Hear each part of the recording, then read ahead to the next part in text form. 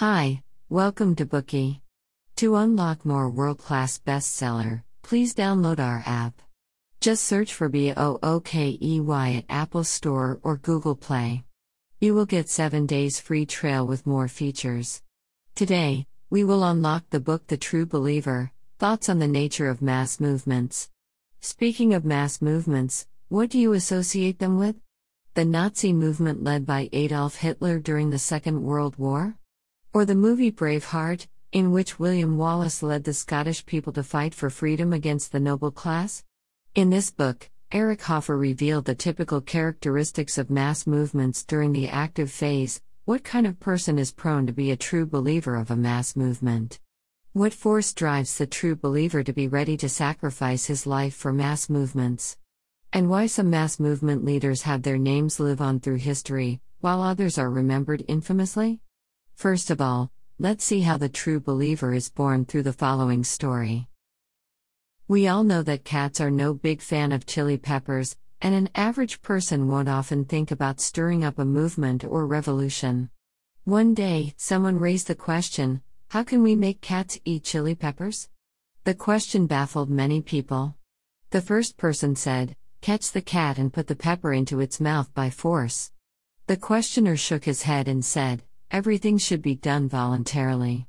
Then, a second person proposed, starve the cat for a couple of days and mix the pepper into its food. Since the cat will be so hungry by then, it will swallow the food along with the pepper. But the questioner replied, we shouldn't trick others. In the end, everyone wanted to know the solution. The questioner told them the answer, apply the pepper to the cat's butt, which will cause a stinging sensation, so that the cat will feel like licking where it hurts. The more it licks, the more excited it gets. When the little cat's butt stings due to the stimulus of the pepper, it will feel like licking the spot. Likewise, when a person is discontented with the status quo, he or she will have a desire for change. These kind of people are most likely to devote themselves to mass movements, because mass movements cater to their discontentment with the status quo and desire for change. By creating a noble and sacred mission, mass movements allow them to give up their current normal lives, and overthrow the ruling class through devotion and self-sacrifice. It sounds a bit unbelievable, but throughout history, we can see that the people with a desire for change are most likely to become the true believers of mass movements. Therefore, when we don't understand why the true believer is so fanatical, we can change our viewpoint to think about the pepper on their butts and the incitement. The author of this book, Eric Hoffer, became an adjunct professor at the University of California, Berkeley in 1964. He was awarded the Presidential Medal of Freedom by Ronald Reagan, and his works were granted the American National Book Award several times.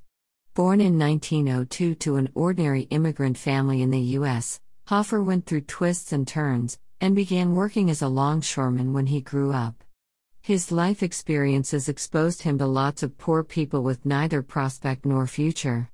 Hoffer found that few books were written about the underclass at the time when many mass movements were happening one after another. Through long-term observation and analysis of these people, he pinpointed the common characteristics of mass movements. He included his findings in this book, and was thus referred to as the longshoreman philosopher. For those listening to this bookie, it will open a window to the nature of mass movements. Next, we will unlock this book in 3 parts. Part 1, who will become a true believer of mass movements? Part 2, how do mass movements make the true believer so fanatical? Part 3, what are the characteristics of leaders during the different stages of mass movements? Who will become a true believer of mass movements? The true believer can be divided into 3 types. People with a desire for change, people with a desire for a substitute identity, and the underclass, including the poor, the misfits, and the sinners.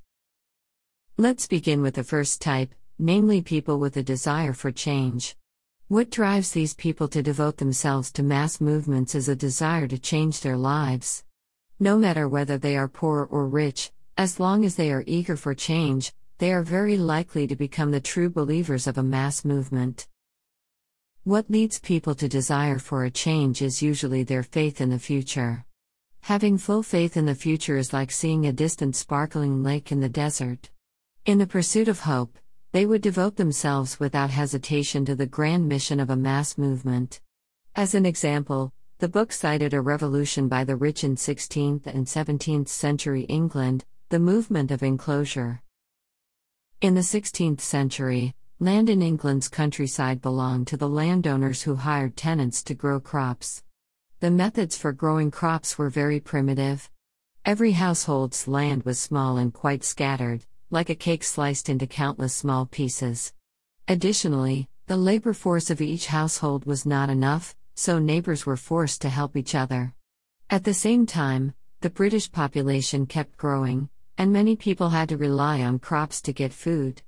However, in the eyes of the rich, the wool industry rose to high prosperity and brought hope for the future, so that allowing sheep to graze grew more profitable than growing crops.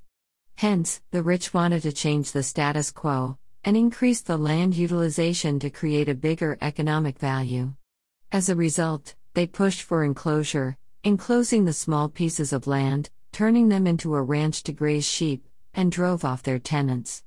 Therefore, famous humanist Sir Thomas More called this movement a sheep-eat-men movement. Of course, in most cases, successful people would prefer to keep everything the same, so that they can always stay on top of the social hierarchy with a massive fortune. On the contrary, losers tend to attribute their failure to their external environment. They believe that as long as the world changes, they are likely to succeed. Since they are unhappy and angry with the status quo, once someone tells them, "Come on, let's stick together and change this unfair world," these people will join a mass movement without hesitation. As the author argued in the book, people with a sense of achievement tend to view this world as a friendly place, whereas the frustrated are happy to see a dramatic change. The second type of true believers is people with a desire for a substitute identity. What's common in these people is that they see their lives as irredeemably ruined, so they lack self-confidence, and view themselves as unwanted and worthless. However, they don't try to rescue themselves through self-advancement, but join a mass movement to quickly get rid of the identity that they also hate. In other words, they consider mass movements to be a substitute to escape the self. Let's take an example from our daily life. We see that some crazy starstruck fans are willing to give up everything for their idols. They make idol worship their life goal, even skipping class and work for the sake of watching a concert. They spend all their savings supporting their idols, and call people names who slander their idols on social media.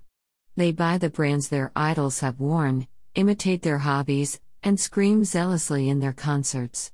In their eyes, these idols are gods of talent, beauty, and the embodiment of courage, youth, and goodness. They believe that through their actions, they can become more like their idols. Leading a life like this can serve as a substitute for their mediocre and plain existence. The third type of true believers in mass movements refers to the resentful underclass. The author divided this group into 11 types. The poor, the misfits, the outcasts, the minorities, the adolescent youth, the overly ambitious, those in the grip of some vice or obsession, the impotent, the inordinately selfish, the bored, and the sinners. Among them, let's focus on the poor, the misfits, and the sinners. Are the poor destined to be true believers? Not quite. There are many kinds of poor people. Some of them are comfortable with their poverty. As long as they get something to eat every day, they are content and look for nothing else. Usually, this kind of poor people who remain inactive won't turn out to be true believers, because their desire for change is not very strong. In contrast, others are prone to become natural supporters of mass movement. These people used to lead a wealthy life, and their poverty is relatively recent due to factors like social unrest. The author called them the new poor. Famous female American poet Emily Dickinson wrote in her poem, "Had I not seen the sun, I could have borne the shade." It means once you have experienced happiness, any small suffering will become extremely strong. The poem perfectly describes the mentality of the new poor who are resentful of the status quo. They used to have a happy, wealthy life, but are suddenly dispossessed. They are like a bale of hay. Even a little spark can ignite their immense resentment.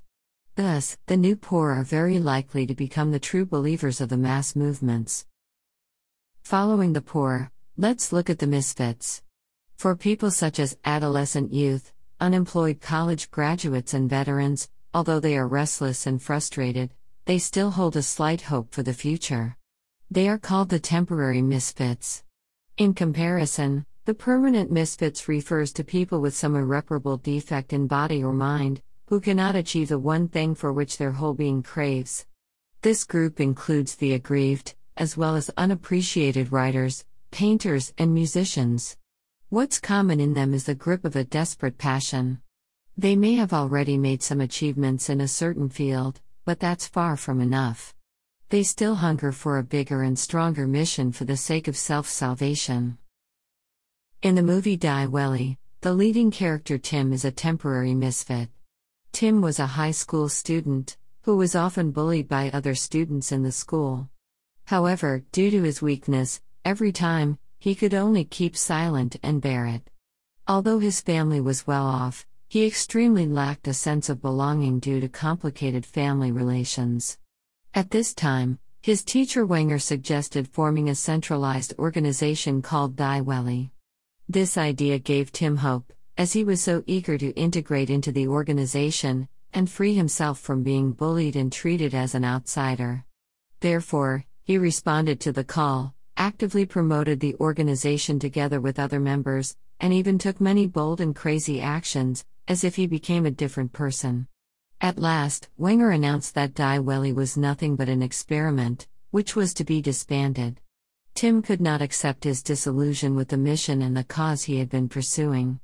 He ended up shooting himself. Now, let's move on to talk about the sinners. When speaking of this group, we have to mention salvation. It seems that mass movements are custom-made to fit the sinner's need for salvation. It pretends to be a means of spiritual release, but in fact rationalizes criminal acts.